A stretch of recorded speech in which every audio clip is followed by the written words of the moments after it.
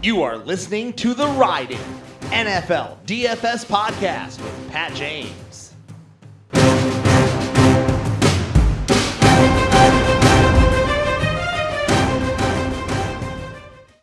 Welcome everybody to the Ride In DFS and Betting podcast.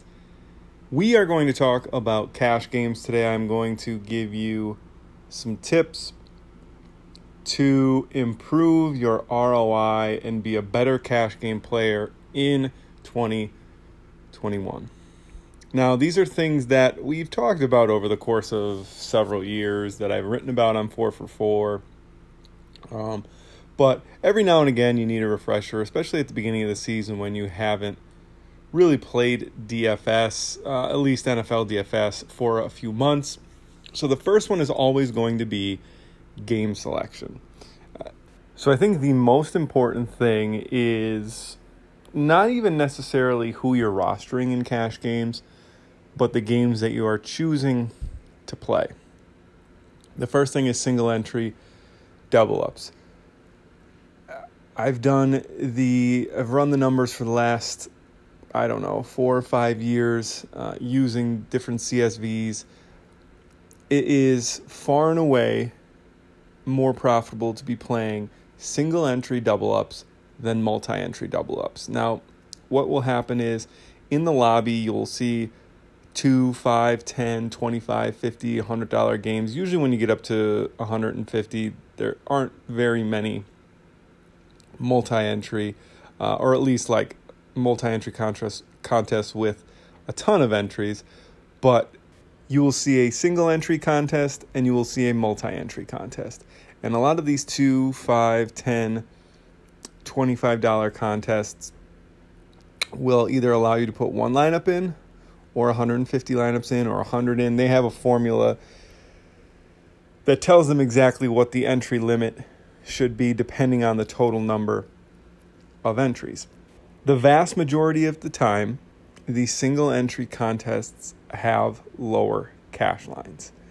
There are weeks that are anomalies where the single entry is a little bit higher than the multi-entry. That's usually when the chalk doesn't hit, right? When the chalk smashes, the multi-entry contests usually have very, very high cash lines.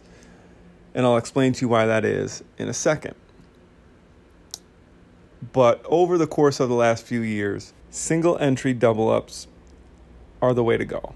They have a lower cash line most weeks of the season, right? So, and the reason for that is simple. Every single person has one lineup. You're getting a truer cash line. You're getting a truer representation of the actual field of people that are playing on DraftKings. Whereas multi-entry, even if there's 10,000 entries into a contest, but they're allowing people to put 100 entries into the contest, well, what you're going to have is 9 times out of 10, the people that are putting in 50, 60, 70, 80, 90, 100 lineups into these multi-entry double-ups are sharp players. They're guys that have a huge bankroll, that have experience, and that are good at NFL DFS. And I'm not saying that you aren't, and I'm not saying that I'm not. However, to maximize my advantage, I want my lineups going against a single entry of everybody in the contest. And that's only because it's a double up, though, right? If 55% of the field or 45% of the field is winning the same amount of money, first place doesn't matter, all the way down to 450th place or whoever the last place that gets paid out. If those numbers aren't different, then I want single entries all the way through. If, however, and this would never happen, but, in a contest like the Millionaire Maker or a contest like the Slant, which is the $9 150, if I knew guys were throwing trains in, quote-unquote trains, 150 of the same lineup in those contests, I would want to be in those contests, right? Because the payout at the top is higher, and that would mean that you have to beat less lineups if there's gobs and gobs of the same lineup. But getting off on a tangent there, double ups, cash games, where it's the same payout from first to the last cashing spot, I want to go against one lineup from every person. And traditionally, the cash lines have been lower in general. So that is what I am aiming for. Now, oftentimes, you can't get enough action in the single entry contests. Like over the course of the week, DraftKings they might put up $3 or $4 or $5 single entries, 3 or 4 $10 single entries, a couple $25 single entries, and that may be good for, depending on your bankroll, that may be plenty. Whatever that is, $100, $150, $200 in double ups, single entry double ups. What I will say is that the multi-entry $2, I think you can put up to 20 lineups, so it ends up being a $40 contest.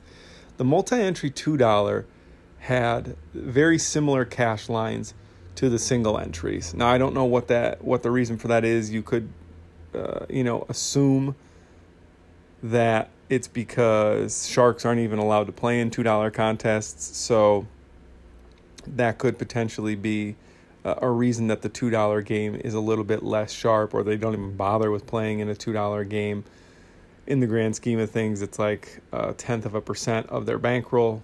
Whatever the reason is, the $2 multi-entry, which is a 20 max, which will allow you to put an extra $40 per contest into your cash game allotment. Sometimes multiple of those are created, so you could see 2 or 3 of the multi-entry $2 double ups. You can get an extra maybe 120 in on those. So single entry, if you need a little bit more, multi-entry $2. If you need more than that, then you are going to have to play in either, a high stakes double up. Once you get up to like the 250s and stuff, those are single entry for the most part.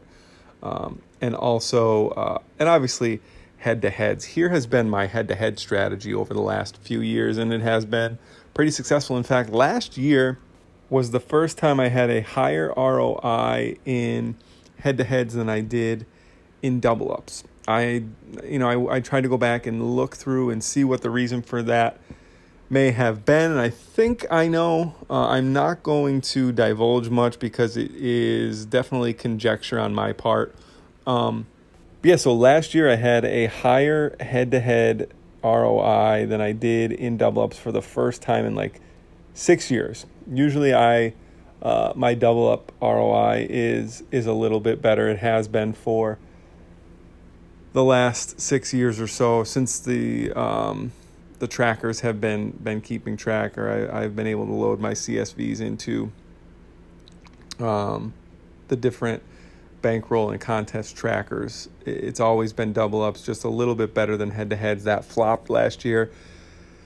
So my head-to-head strategy has always been to post contests late, like very late Saturday night or early Sunday morning, and then cancel the ones that didn't fill based on not wanting to be auto-matched with any sharks. And also, throughout the week, I will scoop the head-to-heads of players that I don't really know, if that makes sense. At this point, everybody has a friggin' experience badge on DraftKings. They should probably rework the parameters for giving people experience badges. You are hard pressed to find anybody in the lobby that doesn't have the highest rated experience badge. So, you can't go by that. But I will try. I know the players who are sharks. I know the guys who do it for a living that have very good projections. I just avoid those guys. I don't have a super selective process of, they have to have either no badge or just like the one stripe badge or whatever. You wouldn't be able to get enough action if that was the case. But the guys that I do scoop are usually just players that I don't recognize as being pros or super sharp players in the lobby. Number 2 is take the free square. We see less and less of these as the years go on. Like DraftKings algorithm has been really good at pricing up different guys each week. Sometimes they misstep though. We've seen, and I'll give you some instances of it. I'll give you the first instance where I actually learned my lesson to always take the free square. This was back in 2014. I was playing on Draft Street at the time. 2014, 15, I don't know. You could even look the game up. Niall Davis was playing. It was at the very end of the regular season, week 15, 16, 17, something like that. Niall Davis was getting the start for the Chiefs. He was minimum salary. I didn't think he was going to have a good game. But, in hindsight, he was a free square. He was going to get almost every carry. He was going to get almost every target out of the backfield. And he was the minimum salary. The odds that he 3x'd, 4x'd his min salary thrust into a starting role was massive. And it was dumb for me to do that. That's when I learned my lesson 7 years ago. I've never made the mistake since. Now, here's the thing. Free squares, like I just said, have become far and few between, just because DraftKings has set a higher minimum on a lot of players. Oftentimes, even like Alexander, I'll give you an example. Like Alexander Madison is Dalvin Cook's backup. Every week he's priced at like 5,800, 55, 5,800, despite the fact that he doesn't really ever meet expectation salary-wise when Dalvin Cook is healthy. But if something were to happen to Dalvin Cook on, let's say, Monday night or a Thursday in walkthroughs, he tweaks his ankle, whatever it may be, Alexander Madison is no longer sitting in the player pool at 3,800. It just doesn't happen. So we don't get this like 70% owned free square as often as we have in the past, but they do occur, and you do need to take advantage of them. So for instance, Kyle Allen a few years ago was going to be the absolute minimum 4K in a road game against the Cardinals. He played for the Panthers at the time with Christian McCaffrey. I was adamant that he was the right play. He's a free square. I mean, you're getting a quarterback that is playing every snap. He has a little bit of mobility. The offense was decent. He had Christian McCaffrey to check down to at the time. The Cardinals' defense was not good that given year. So you put him in, and he absolutely smashed. So did McCaffrey. It was a smash week. Those are the type of free squares. For instance, this coming week 1, the free square is going to be Marquez Callaway. He is priced as if Michael Thomas is the wide receiver 1, and frankly, as if Taysom Hill is the quarterback. But now we know, as of this recording, that Marquez Callaway is the wide receiver 1. He's absolutely smashed in camp in the preseason. Jameis Winston, who can throw the ball downfield, is going to be his quarterback in week 1 for at least most of the snaps, right? He's the starter. He locks onto him. We know that. He had 2 touchdown passes to him in week 2 of the preseason. So 3,400 for a number 1 receiver that we feel is going to get, 7, 8 targets in this game. You're putting yourself at a disadvantage if you don't take that free square. And here's why. So, let's just say Marquez Callaway is going to be 70% owned. Which is a fair guess, I think, at that salary as the number 1 receiver with all this buzz. Let's say he's going to be 70% owned. If he hits, let's say he has a good game. He goes like 6 for 100 and a touchdown, right? That's like 25 DraftKings points. If 70% of the double ups that you're playing in have a 3K guy go for 26 DraftKings points and you don't, it's a wrap. You might as well X out of the live scoring and start punting off showdown lineups for Sunday night. Not only do your opponents have a 3K receiver that probably outscored your punt option by 20 points, but now they have so much more to work with salary-wise in the rest of their roster as well. That's why these free punt squares who don't come around often, you have to take advantage of them. What happens if Marquez Callaway only goes 4 for 40? Well, nothing really, because 70% of the people in the contest are in the same situation that you are. They have an 8.3K receiver. No big deal. You're playing basically 8 roster spots in your double up now that everybody had Callaway. Are the 30%, the 20-30% of players that didn't roster Callaway at an advantage, a slight one because he was 3,400. The more the salary climbs, then things could get a little bit more advantageous for those that faded him. But the reward is so much greater than the risk, because what is probably going to happen is that 3K wide receiver or that 4K running back, presuming they are in an absolute smash spot, their odds of smashing value are just extremely high. Now, we have to be careful about who we consider a free square, right? So, let's think about Tyreek Hill is out for the week. Okay, Tyreek Hill is down for the week. There really isn't a free square that comes of that. Because you have Travis Kelce still, Mecole Hardman, Byron Pringle, the backs out of the backfield. There isn't one guy that we can absolutely say benefits. Sure, you may land on Mecole Hardman or Byron Pringle or pay up for Kelce because Hill is there, but he's not a guy that you lock in and have no reservations about. The guys that are free squares are quarterbacks that are priced down, that all of a sudden, if we see, for instance, in week 2, if Matt Nagy comes out and says Justin Fields is our starter for week 2, and Fields is still priced as a QB2 5K or something like that, that's a lock button. Running backs where there is coach speak that so-and-so is going to start and get a lot of the carries, like when Alvin Kamara was hurt last year, Latavius Murray smashed. We knew that was going to be the case. Receivers don't often qualify as free squares like Marquez Callaway. Marquez Callaway is a unique situation. He's the absolute minimum, and he's now the number 1 receiver. DraftKings didn't know that was going to be the case. The salaries came out before camp even started pretty much. That won't happen week to week. And to be honest, when a receiver gets hurt or a tight end gets hurt, you often can't just pencil their replacement in for the exact target share or for the exact usage that they get. We can do that for quarterbacks. We can usually do that for running backs.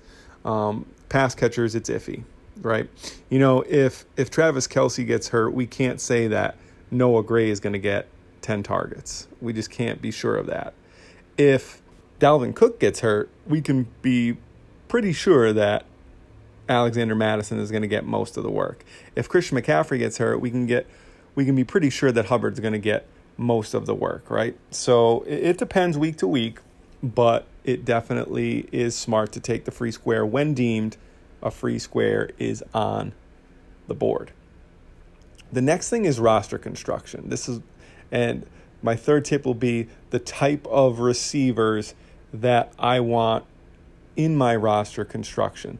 What you're going to hear a lot of this year is that paying up for quarterbacks was the smart thing last year. And, most weeks it did work out if you paid up for Josh Allen, obviously, or you paid up for Patrick Mahomes.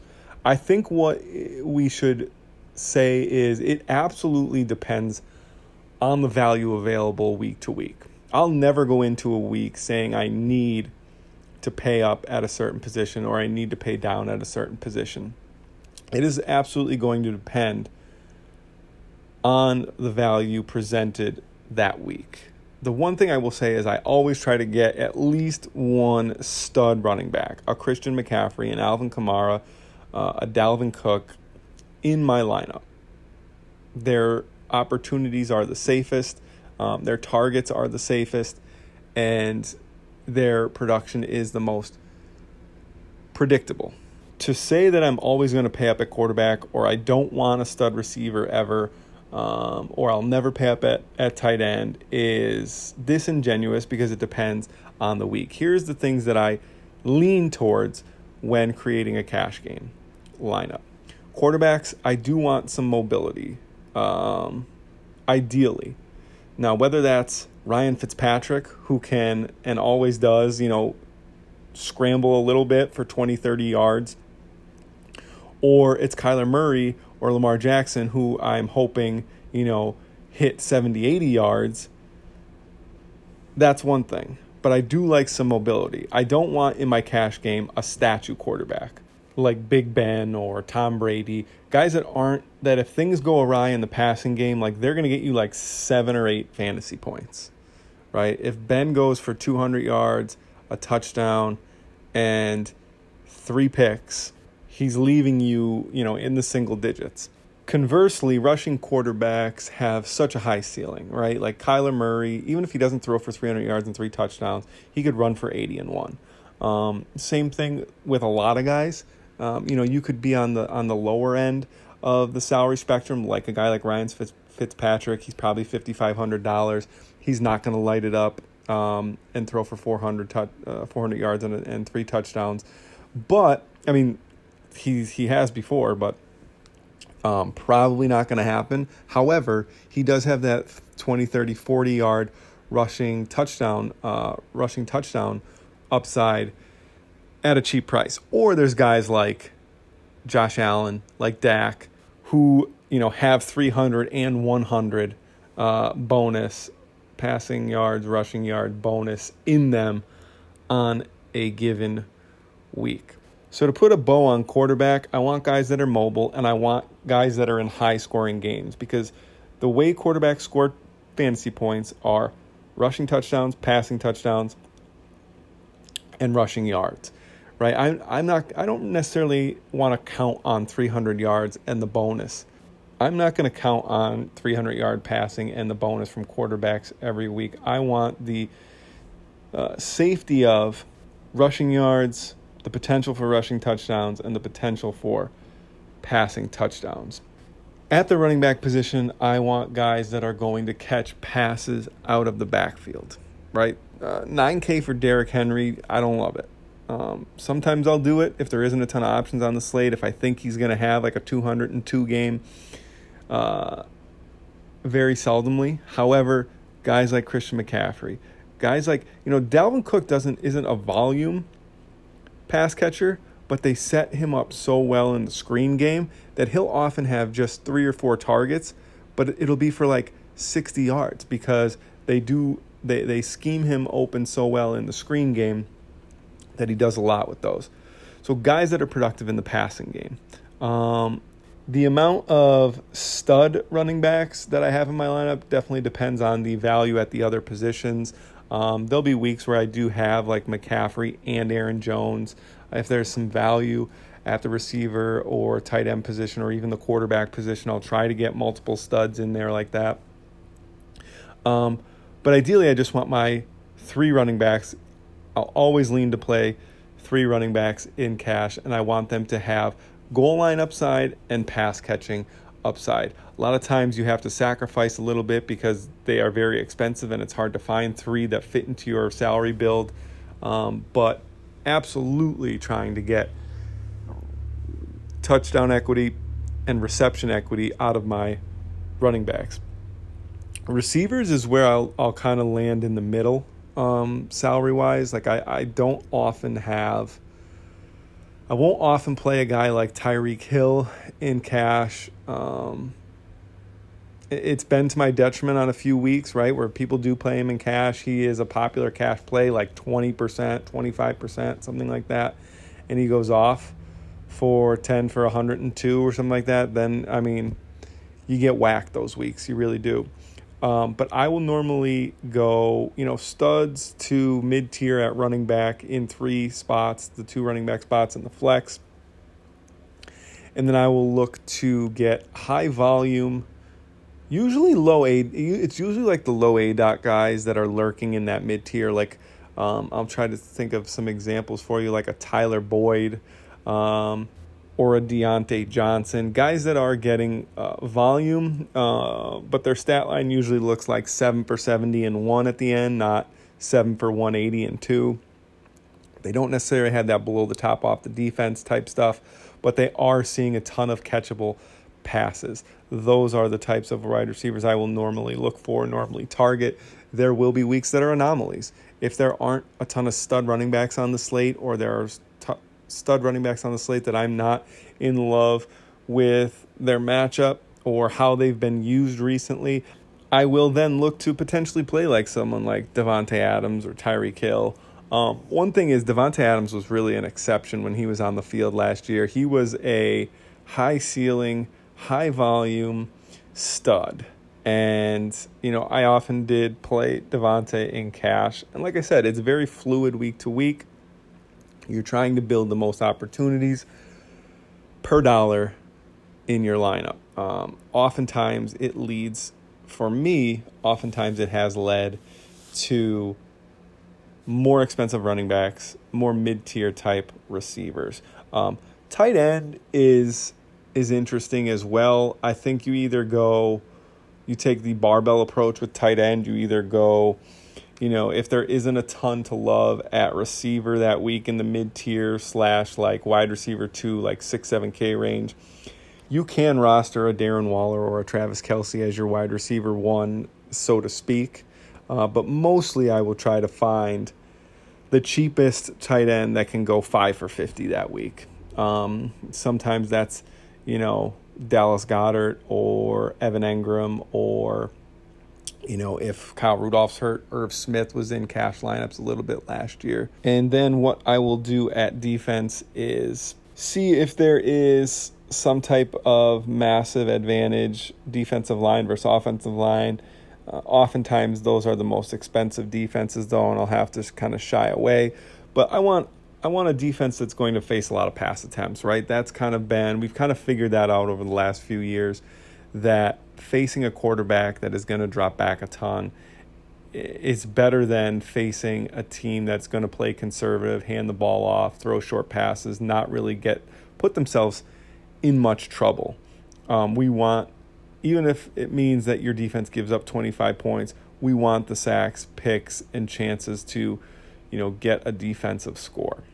And the last point that I will say is to be very careful of correlation in your lineups. I am not saying that you absolutely can't correlate certain things, but a general rule is the more salary the correlated pieces take up in your roster, the more risk you are taking on. So, for example, in week 1, if you want to use, and I keep using Ryan Fitzpatrick as an example, but if you want to use Ryan Fitzpatrick and Logan Thomas as your tight end, I think they combined add up to like $9,800 or something like that. That's not too crazy, right? Or Jameis Winston and Marquez Callaway, they're probably going to add up to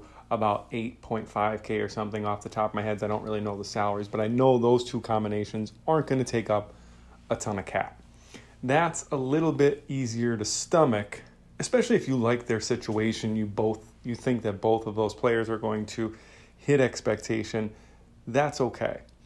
Where you run into an issue is if you have Mahomes and Tyreek Hill, or Aaron Rodgers and Davante Adams, Josh Allen and Stephon Diggs, Kyler Murray, DeAndre Hopkins. When you're taking up, in some of those cases, over a third of your salary in a correlation, that is taking on too much risk for a cash game. If it turns out to be an Aaron Jones game, he scores 2 on the ground, and Aaron Rodgers' 1 touchdown pass goes to Marquez Valdes-Scantling, and you end up with 14 points from Rodgers and 12 points from Adams. That's just, you're absolutely crushed that week to have 15 or 16K of salary tied up together and then them not to pan out. It just crushes your lineup. So to put a bow on that one, don't shy away from correlation if you like 2 players that don't tie up a ton of salary. I'll normally shy away from correlation when, if those 2 players have below average games, they sink your lineup completely, right? So like if you roster Winston and Marquez Callaway in week 1 and they go for, a combined 24 fantasy points, not great, but you don't have a ton of salary tied up. You have other studs that can make up for it. If that same thing happens with Aaron Rodgers and Davante Adams or Josh Allen and Stephon Diggs, you were counting on those 2 to make up or to score a pretty significant portion of your fantasy points in your cash game that week. I even think there's a little bit of an advantage to it, especially in head-to-heads. If Fitzpatrick and Logan Thomas hook up for 2 touchdowns in a certain week, you get that added upside at little cost. And I always like to have a little bit of upside baked into my cash game lineup, especially if it's the one I'm playing in head-to-heads, because you always want to have a little bit of a ceiling so you can capture one of those 85%, 95% winning weeks in head-to-head. That will wrap up this cash game strategy talk. Probably have a few more strategy episodes go up before the season begins. Until then, be kind to one another.